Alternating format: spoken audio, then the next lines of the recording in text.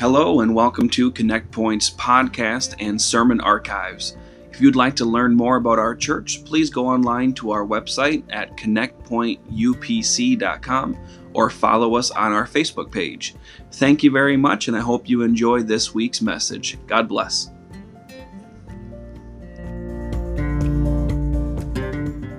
And he's actually doing a lot with us this summer as far as he's got a major schedule. Their internship program is quite heavy, and he's doing a lot this summer with us. But when he goes back for a little while, then he'll be coming back home for good. Amen. And we are already in talks with him about some of the things that he's going to be helping us with in the future, including, if it all works out, God's will is done, everything works the way it's supposed to be, hopefully launching a Purpose Institute here in our church. And if you don't know what Purpose Institute, I'm not going to get into it right now, but it's kind of like an in-house Bible school. So people can attend it, come for classes and learn, and there's a whole segment of it, and people can actually work their way towards ministry licensing through Purpose Institute. So if they don't want to go to Bible school, if they don't want to move away for a while, if they don't want to do any of that, it's kind of like an in-house Bible school. And so we're I'm not trying to put too much pressure on them right now. That's what we're talking about. That's what we feel like is going to happen. But we're also open to the will of God. And so he will be back and helping us in that in a lot of other areas very soon. And of course, Zachary is done with Bible school and is home for good now. And we'll see what the Lord wants to do with that.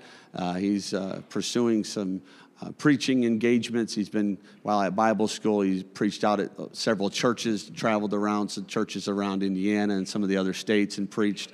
And so he's just kind of letting the doors open where they may in that area, as well as helping us out around here. And all of our returning Bible school students, some are just here for a little while, some are here for good. The ones that are here for good, we're trying to get them plugged in and connected and the things that they're passionate about. The ones that are just here for the summer, they just do whatever we tell them to do. That's the rules. You just do whatever we tell you to do and help anywhere you want to help. But the ones that are home for good, we're trying to get them plugged into areas that they have some real passion and long-term commitment to. So these two young men are going to talk to us tonight about some of the fruits of the Spirit. Brother Menjivar will go first. Brother Zachary will go second. And I'm not going to introduce both of them. So once Brother Menjivar comes, once he's done, Brother Zachary will just come up right after him. Are you ready to learn from the word of the Lord tonight? Amen. Brother Menjivar, come on up. Praise the Lord, everyone. I'd like to give honor where honor is due before I get into my message. I want to thank Pastor Brahm and Pastor Cox for the opportunity to speak tonight. It's an opportunity I don't take for granted, and am very privileged to speak before you guys tonight. We'd also like to thank the church for their support and their prayers these last couple of years as I've been going to Bible school. I appreciate those prayers and support. It really means a lot to me. I would also like to thank my parents for not only raising me in this truth, but thank you. But for also training me up in the way that I should go as well.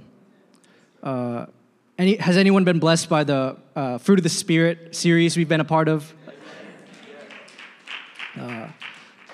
To no surprise, I'll be going to Galatians 5:22 through 23. When you're there, say amen. Bible reads, "But the fruit of the Spirit is love, joy, peace, long-suffering, gentleness, goodness, faith, meekness, temperance. Against such there is no law. If you guys could help me pray. Thank you, Jesus, for what you've already done in this service. I pray, Lord God, that your word would fall on good ground, that our hearts and our minds would be ready to receive anything that you'd have for us tonight. In Jesus' name I pray.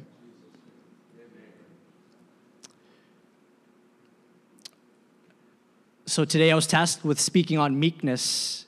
Meekness. And I'll be honest, meekness isn't really a word that you hear in today's society much outside of the church setting when talking about the fruit of the Spirit. I remember, to my remembrance in high school or even in my time at secular school at MSU, I wouldn't really hear the word meekness, in any conversations or anything like that. I feel like meekness gets lost in today's secular society because our society today is very individualistic. It's very self-centered. It's very about me, and things of that nature.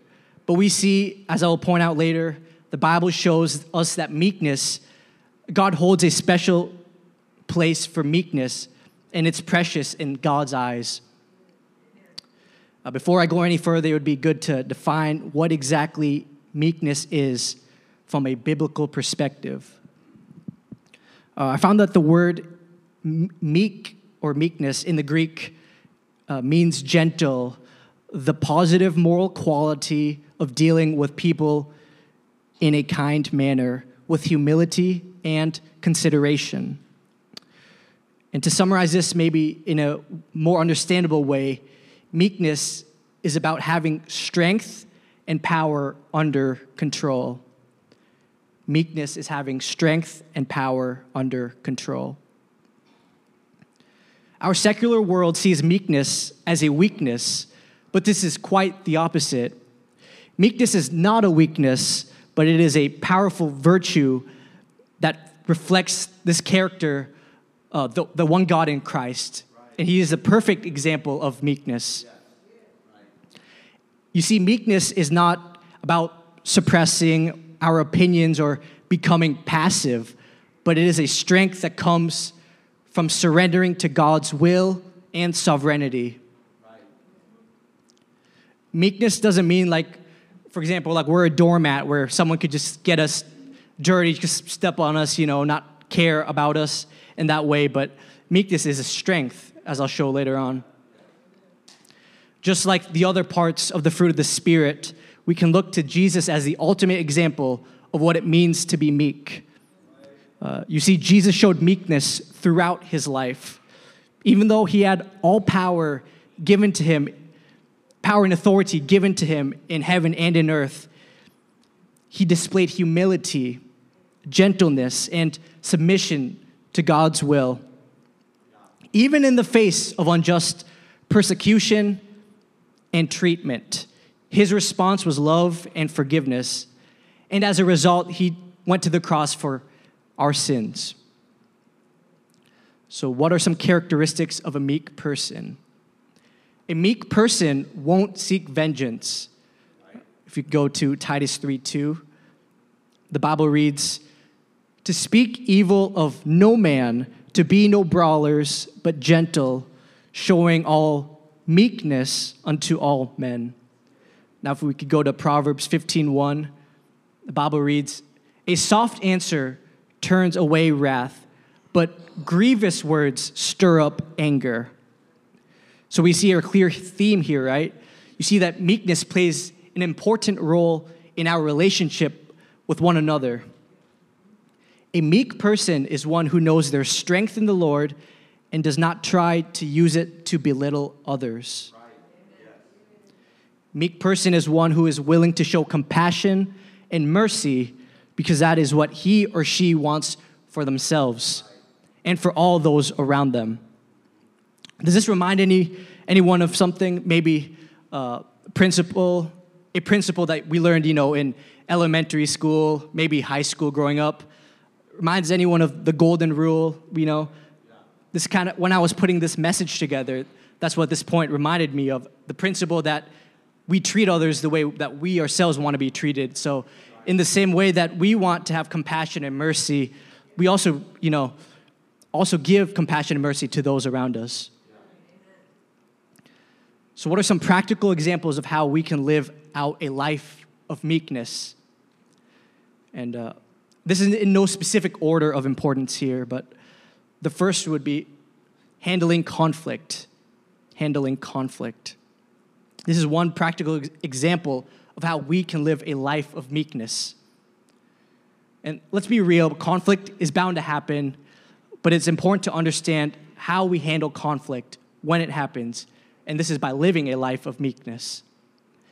It's very possible that you may have or will have conflict or disagreements with someone in your family, someone maybe even in the church, at your workplace, maybe if you're in school, things of that nature. But there is a correct way to handle conflict. And you see, meekness allows us to approach the situation with humility and willingness to listen to the other person's perspective.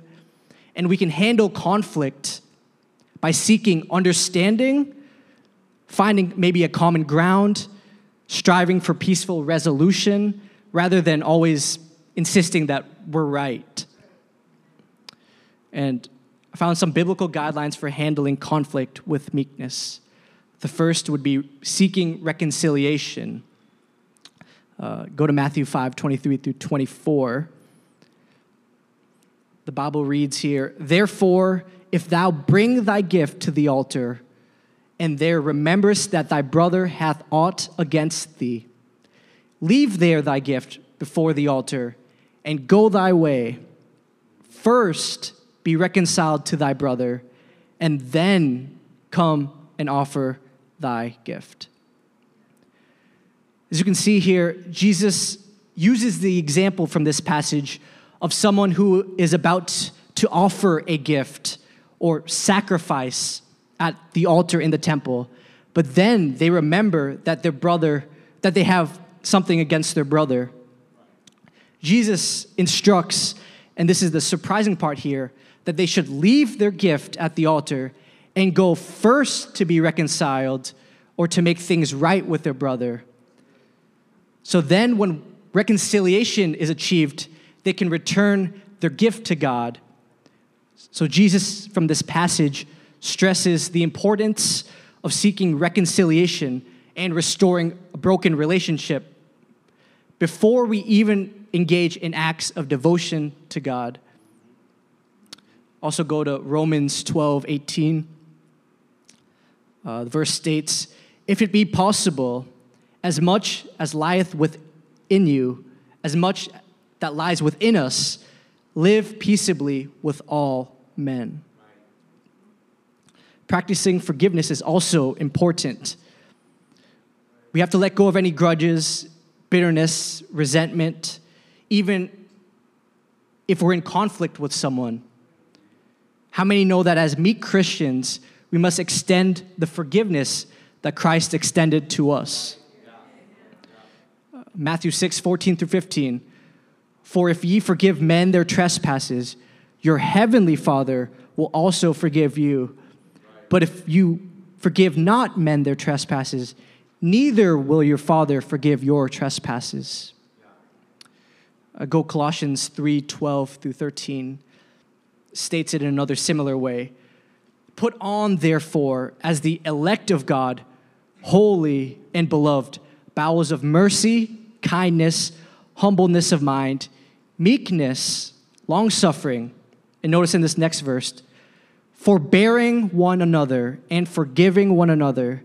If any man have a quarrel against any, even as Christ forgave you, so also do ye."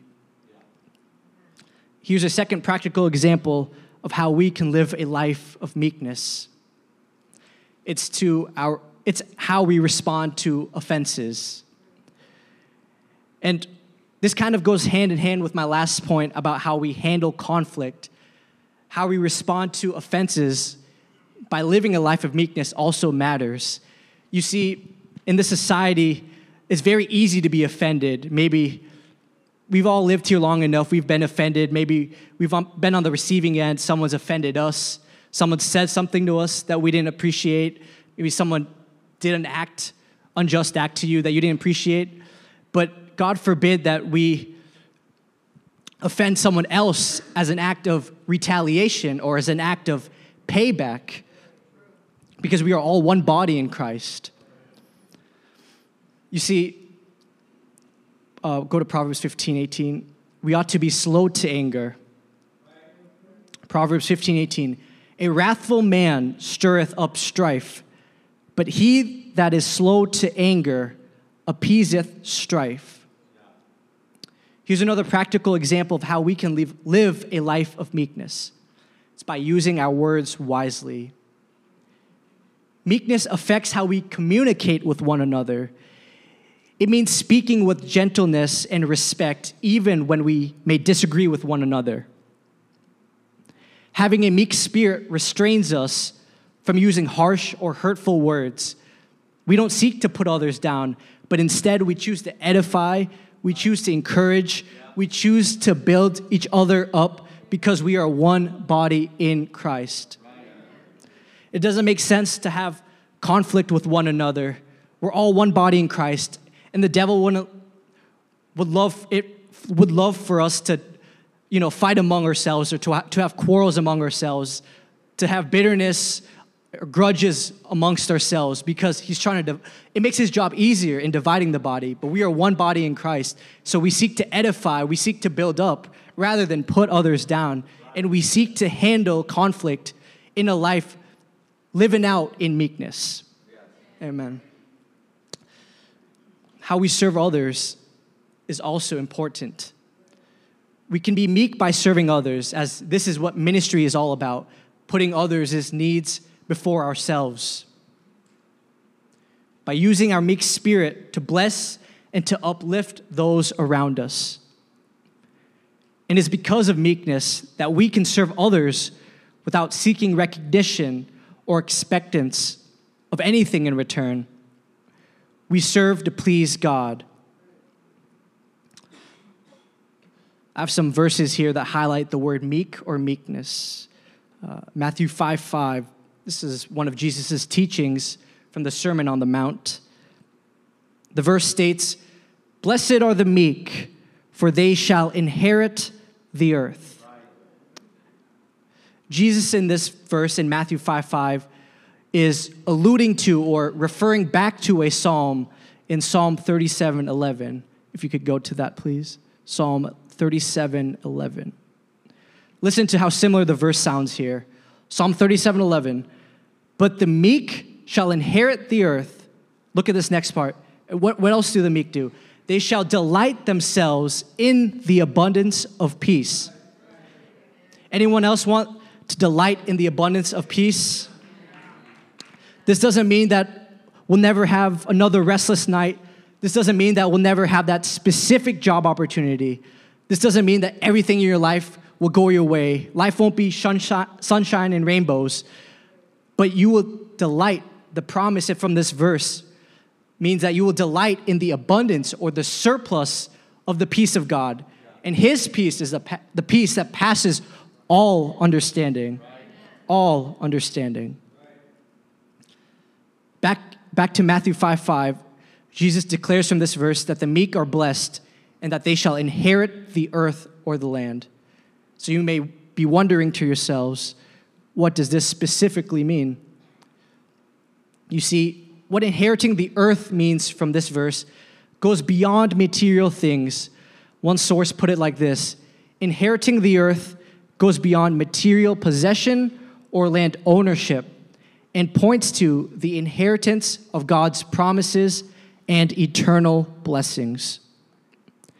It signifies that those who exhibit meekness will experience God's favor, peace, and fullness of his kingdom. Hallelujah. Anyone want that in their lives? The favor, the peace, and the fullness of his kingdom in your life. Another verse that highlights meekness is found in 1 Peter 3:15. 1 Peter 3:15. The Bible reads, "But sanctify the Lord God in your hearts, and be ready always to give an answer to every man that asks you for the reason of the hope that is in you with meekness and fear. Meekness in the context of this verse deals with engaging in discussions and sharing our faith with a spirit of humility, gentleness, and respect. So we seek to understand the other person's perspective, and we respond in grace and love. And this is a good principle to have. Even when we preach truth, we can preach truth. It may sound harsh to someone, but we preach it in truth. We preach it in grace and in love. Right. Yes. One source said it like this: it's an invitation to approach conversations about faith with a genuine desire for dialogue, understanding, and potentially leading others to Christ through our words and actions. Zephaniah 2:3 also highlights meekness. Zephaniah 2:3. The Bible reads, "Seek ye the Lord, all ye meek of the earth, which have wrought his judgment. Seek righteousness, seek meekness. It may be ye shall be hid in the day of the Lord's anger." For context from this verse, Zephaniah was a prophet that preached a message of judgment and restoration to the people of Judah. He tells people to seek righteousness, to seek meekness, that it may be protection or a shelter in the day of the Lord's anger, or in other words, the day of the Lord's judgment. We can also gain application from this verse in the way that we ought to also seek righteousness and to seek meekness, as it may also offer us shelter and protection from the day of the Lord's coming judgment. How many know that the Lord's coming is very soon and that it's a promise in the Bible? There will be a day where the books will be opened, whether you think that's the Lamb's Book of Life or whether you think that's the Bible or a detailed record of your life. The Bible says, we can have that debate another time, but the Bible says that each one will be judged according to one's work, and the books will be opened. Our approach to God's word is in meekness. James 1:21 here reads, "Wherefore lay apart all filthiness and superfluity of naughtiness, and receive with meekness the engrafted word, which is able to save your souls." Meekness from this verse is referring to a humble and a receptive attitude toward God's word.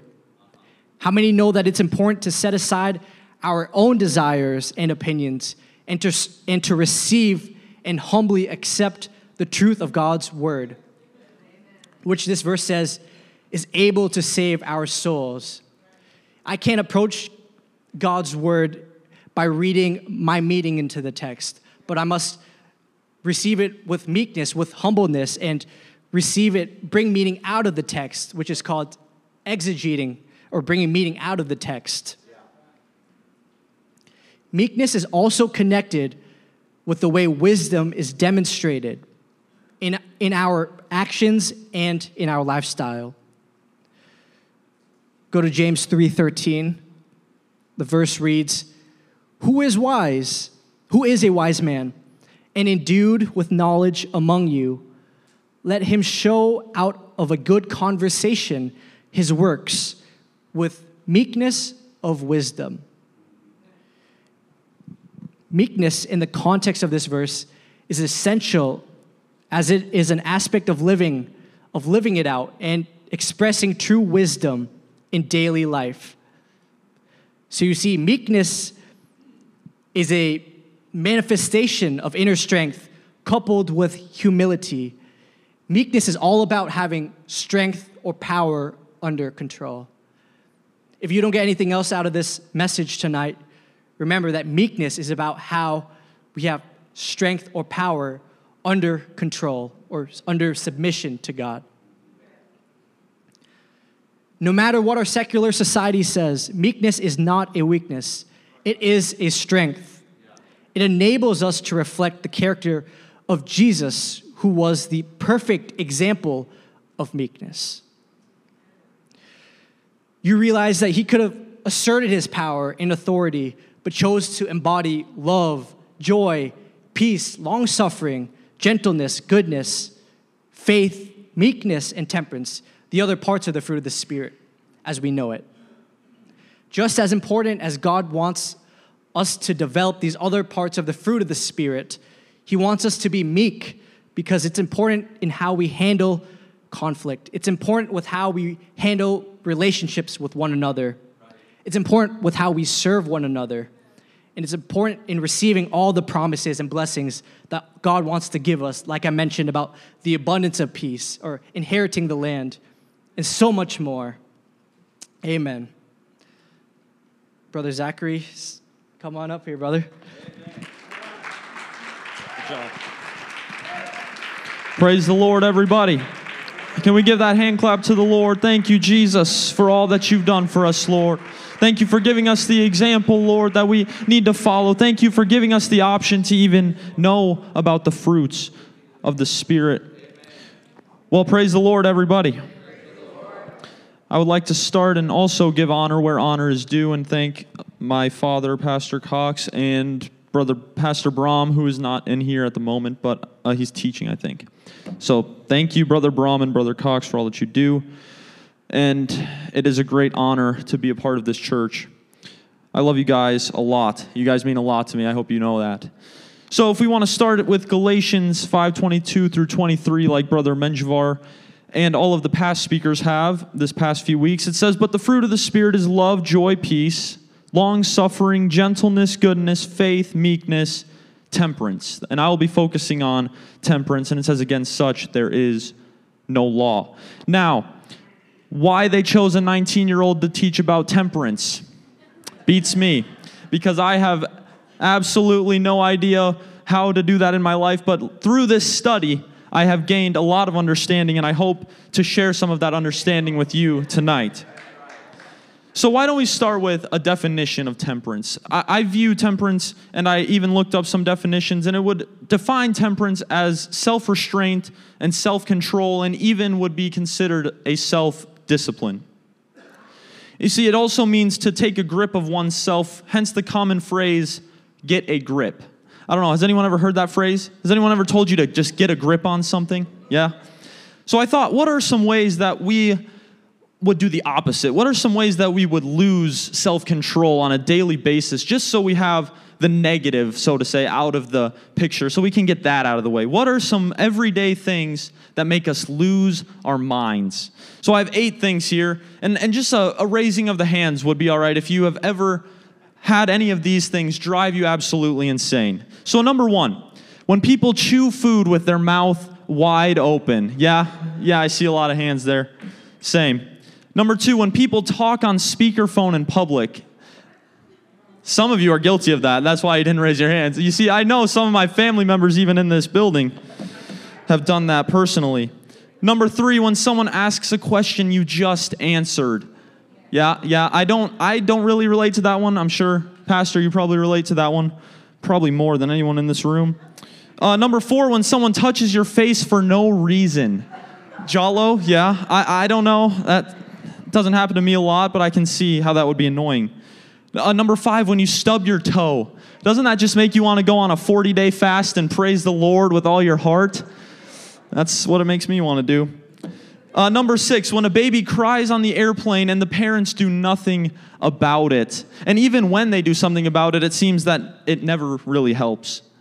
Number 7, when someone near you taps their fingers or feet obnoxiously, rapidly, or constantly. I have been guilty of this. I have been guilty of this multiple times. And number 8, when you're put on hold for longer than 5 minutes. Oh, I felt that in the room. That one hit a nerve right there. So you see, there are many avenues in this day and age in which we can example the opposite, where that makes us mad, it makes us lose our minds. It does the opposite of what temperance is supposed to do. But I have come to just hit on 3 quick points of what we can example and how we can example temperance in our daily lives. So number 1, I thought, why not start with fasting? Because recently, like yesterday, we just came out of an all-church fast day. So I decided, why not? Even though you guys might not know it, you exampled temperance and fasting yesterday. So Fasting is what helps us deny our flesh and in turn resist our fleshly desires. You see, fasting shows that God is the one in control and that we are not. Daniel here was a prime example of temperance in regards to fasting and restraint to certain foods. In Daniel chapter 1, verse 8, it reads, "But Daniel purposed in his heart that he would not defile himself with the portion of the king's meat, nor the wine which he drank. Therefore he requested of the prince of the eunuchs that he might not defile himself." Now, to give you a little background and context of this, the King Nebuchadnezzar in Babylon has just overtaken Judah and Jerusalem, the city of Jerusalem, and they are exiling the people out. And what they did was they took Daniel and the 3 other Hebrew boys with them, and they just wanted the brightest, the best, the smartest, the fastest, the physically fit. They wanted all of those people to come and serve in their kingdom so that they could have a perfect kingdom, so to speak. And what this food reference is here is that the king was going to train them up and he was going to feed them so that they would be like physically fit to pass like some sort of physical, if you will. They were going to be physically perfect for the king to use. But Daniel here, he said that he would not defile himself with that food or drink. And what does that mean? That just simply means that here in Daniel chapter 1, verse 11 through 14, as we read, it says, "Then said Daniel to Melzar, whom the prince of the eunuchs had set over Daniel, Hananiah, Mishael, and Azariah, 'Prove thy servants, I beseech thee, 10 days, and let them give us pulse to eat and water to drink.'" That pulse is there just means some sort of vegetable.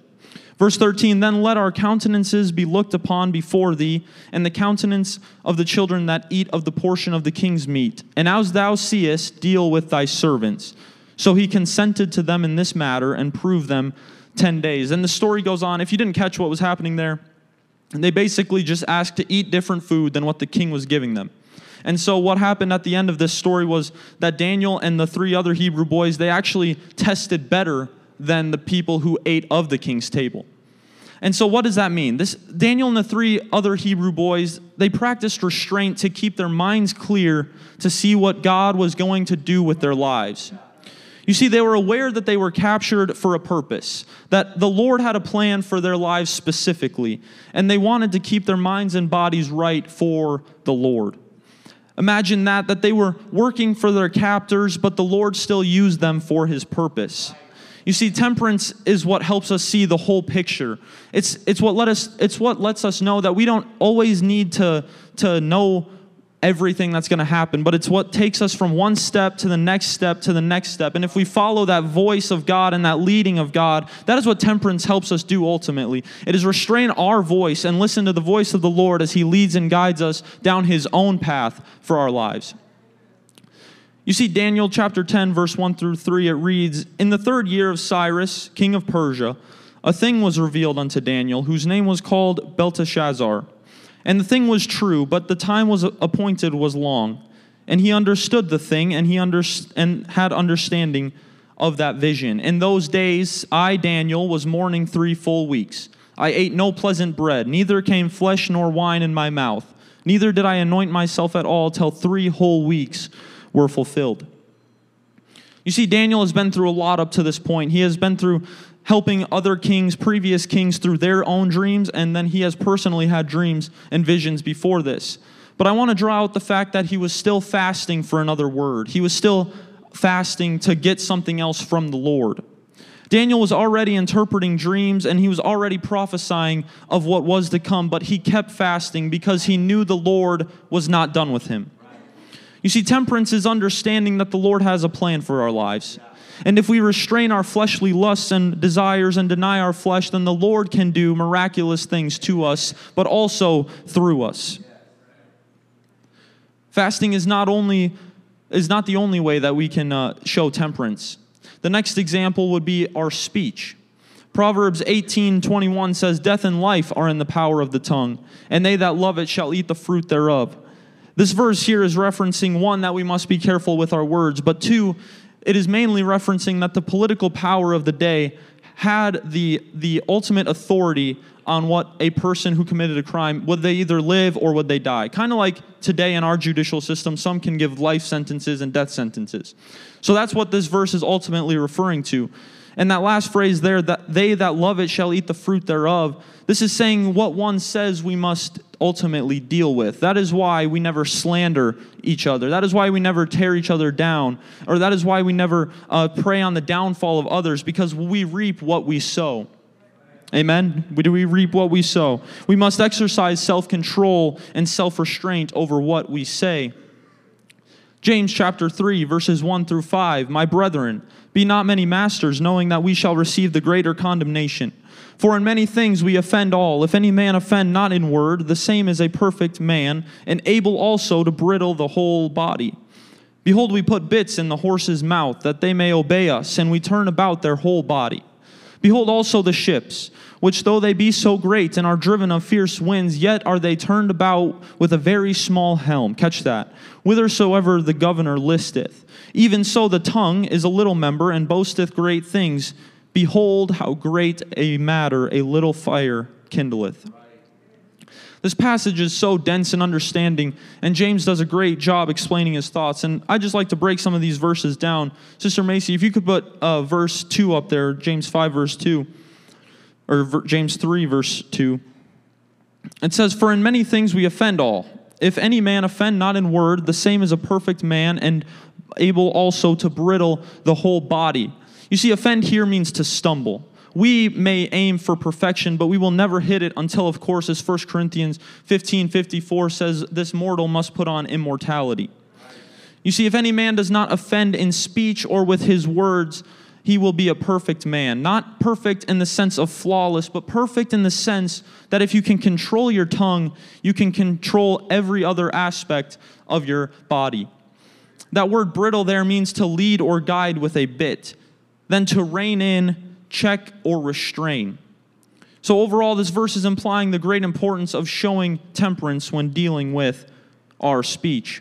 Verse 4 says, Behold also the little ships, which though they be so great and are driven of fierce winds, yet are they turned about with a very small helm, whithersoever the governor listeth. What is James trying to say here? He is correlating our body to these ships. You see, they are restless, hard to control. They seem to go wherever the wind blows. But a ship so easily steered and managed by a small rudder. He that controls the rudder ultimately controls the ship. Much like us, if we control our tongue, we can control our body. James is making an example with the storm here. If we can exercise temperance over our tongue, then even in the most violent of storms, even in the pounding rain and the swells of the sea, if a man can control his tongue, he can ultimately control the ship throughout that storm. You see, we don't know what the clouds are going to do. We don't know what the rain is going to do. We don't know what the storm is going to bring. We don't exactly know what our life day to day is going to look like. But we do know that if we can control our tongue, we can control the outcome of that event. And that is what temperance does. It takes us from this point and it helps us restrain ourselves and our flesh and our lustly desires. And it focuses on the Lord and say, wherever you lead, I will follow. Wherever you go, I will go. You take me to that next step and I will go. I will go with you wherever because you are my Lord. The storms of life and the trials of life are very real, and I don't want to diminish that in any way. But if you can exercise temperance and learn to control what you say, and this is to me too, if I can learn temperance and learn to control what I say, and I can control my body, my mind, and even my actions.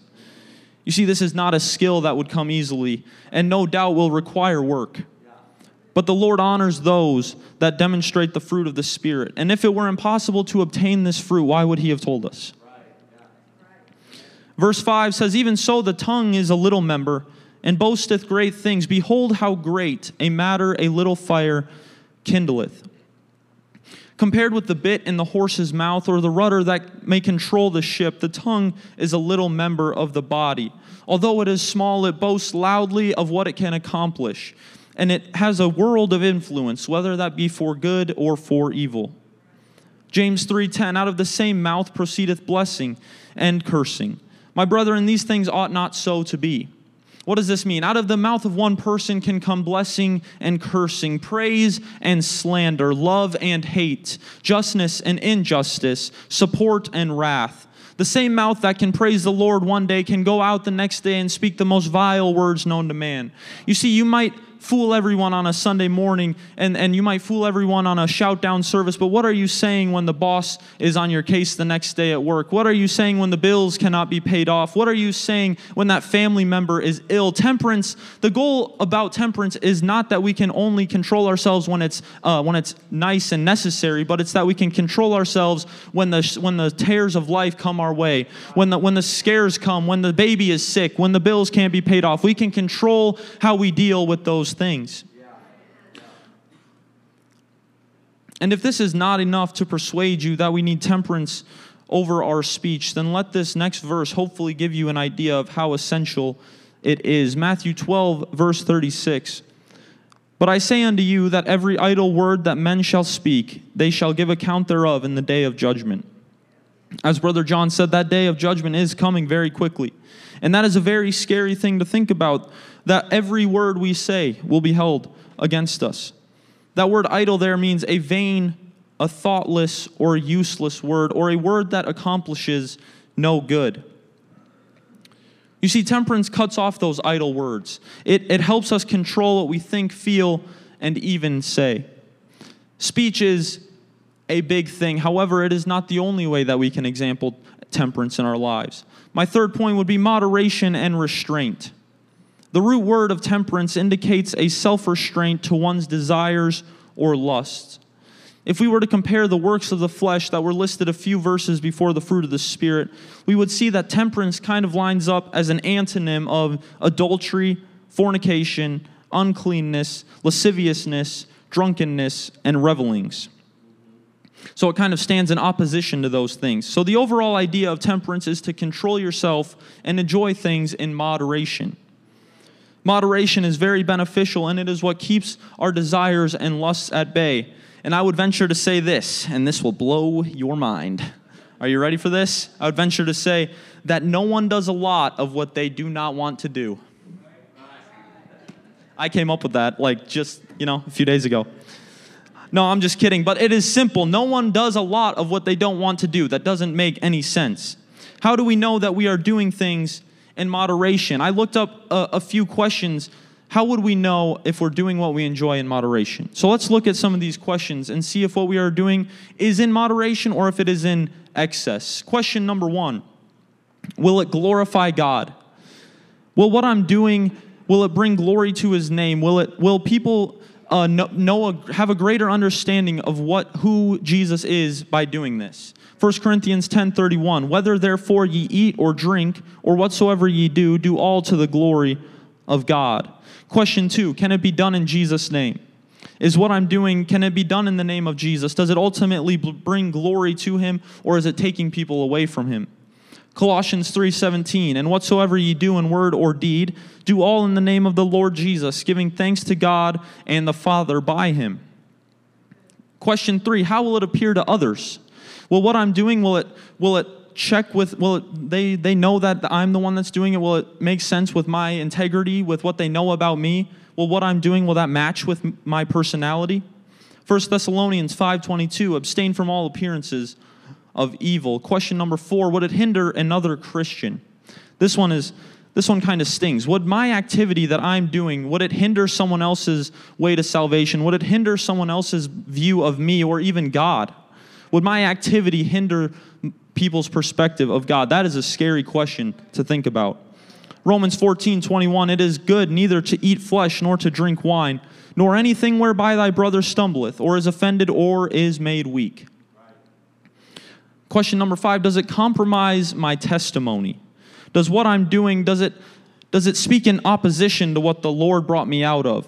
Did the Lord bring me out of it just so I can enjoy another hobby that is basically the same thing of what the Lord just brought me out of, what He just set me free from, what He just delivered me from? 1 Corinthians 6:12, all things are lawful unto me, but all things are not expedient. All things are lawful for me, but I will not be brought under the power of any. This verse quickly defined just is saying that there may be vices and grips that have a hold on us. And they seem good on the outside, but inwardly they can kill us. But the Lord has delivered us from those vices and from those grips, and we will not be brought under the power and the subjection of them any longer. And finally, one of the most scariest questions that I've read on this, am I willing to face this in judgment? 2 Corinthians 5:10, for we must all appear before the judgment seat of Christ, that everyone may receive the things done in his body according to that he hath done, whether it be good or bad. You see, now it is very possible that while I read this list, I did not say an activity or a certain thing, but you already had that thing in your mind. You already had that idea of what I was talking about. You already had that activity in your mind. And I don't know what it is for you, but I do know that we all have things we can compare to this list to say, are we doing this in moderation or are we doing this in excess? Are these activities becoming idols to us? Is it God first and then my activity, or is it my activity above God? You see, am I showing temperance and restraint in what I enjoy? Now, as I quickly am coming to a close, 1 Corinthians 9:25 through 27. And every man that striveth for the mastery is temperate in all things. This is Paul here. Now they do it to obtain a corruptible crown, but we an incorruptible. 26, I therefore so run, not as uncertainly, so fight I, Paul, not as one that beateth the air. But I keep under my body and bring it into subjection, lest that by any means, when I have preached to others, I myself should be a castaway. Paul here in verse 25 is saying that we must be temperate in all things, for we are trying to obtain an incorruptible crown. You see, temperate here means that we must refrain from things unlawful and even things that are lawful. You see, for Paul here in this context is speaking of runners and kind of just like a race. He's kind of correlating it to a race. And what this means is that they have to follow the law and they have to keep their bodies in shape so they can make it and so that they can obtain their own crown. But what we want to do, however, is not just follow the law to gain that corruptible crown. We want to follow even our own personal convictions. What not is really in the law, but what we know to be true in ourselves. We want to follow those things that will help us gain an incorruptible crown. Those wanting to obtain a corruptible crown can follow just the law and be fine. But we strive for an incorruptible crown. We must exercise more restraint than the world, for after all, we are going after a different prize. Verse 26, Paul is not running without a goal. He has a mark that he wants to hit. He says, I therefore so run, not as uncertainly. That means he has a goal in mind. So fight I, not as one that beateth the air. That term there just means that even now as boxers, as we see them practice, they kind of just swing sometimes before they get in the fight. You ever seen that? They just swing around, swing the air to kind of get their limbs loose, practice their stance. He says he's not wasting his time just fighting air. He has a purpose while he's here. He has a goal in mind. He's running toward a goal, and he's not wasting any energy on fulfilling this personal law. He wants to follow the law of the Lord. Verse 27, Paul hits me with one of the most challenging verses I have ever read. But I keep under my body and bring it into subjection, lest that by any means when I have preached to others, I myself should be a castaway. I have preached to others, but I can still be a castaway. This is why we must learn to practice temperance. With temperance, we restrain ourselves, we deny our flesh, and we limit the amount of sin and indulgence we let into our lives. If we have temperance and truly understand what it is, then we can gain that incorruptible crown. We can run the race and have a goal in mind, and we can strive for heaven and make it.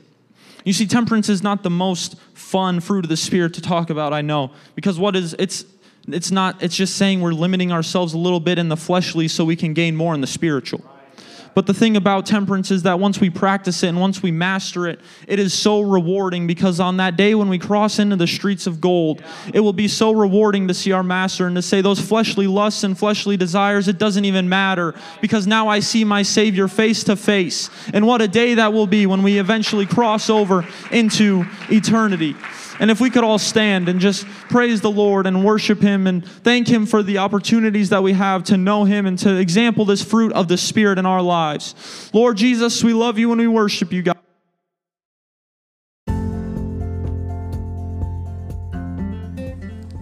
Thank you for listening to our podcast this week.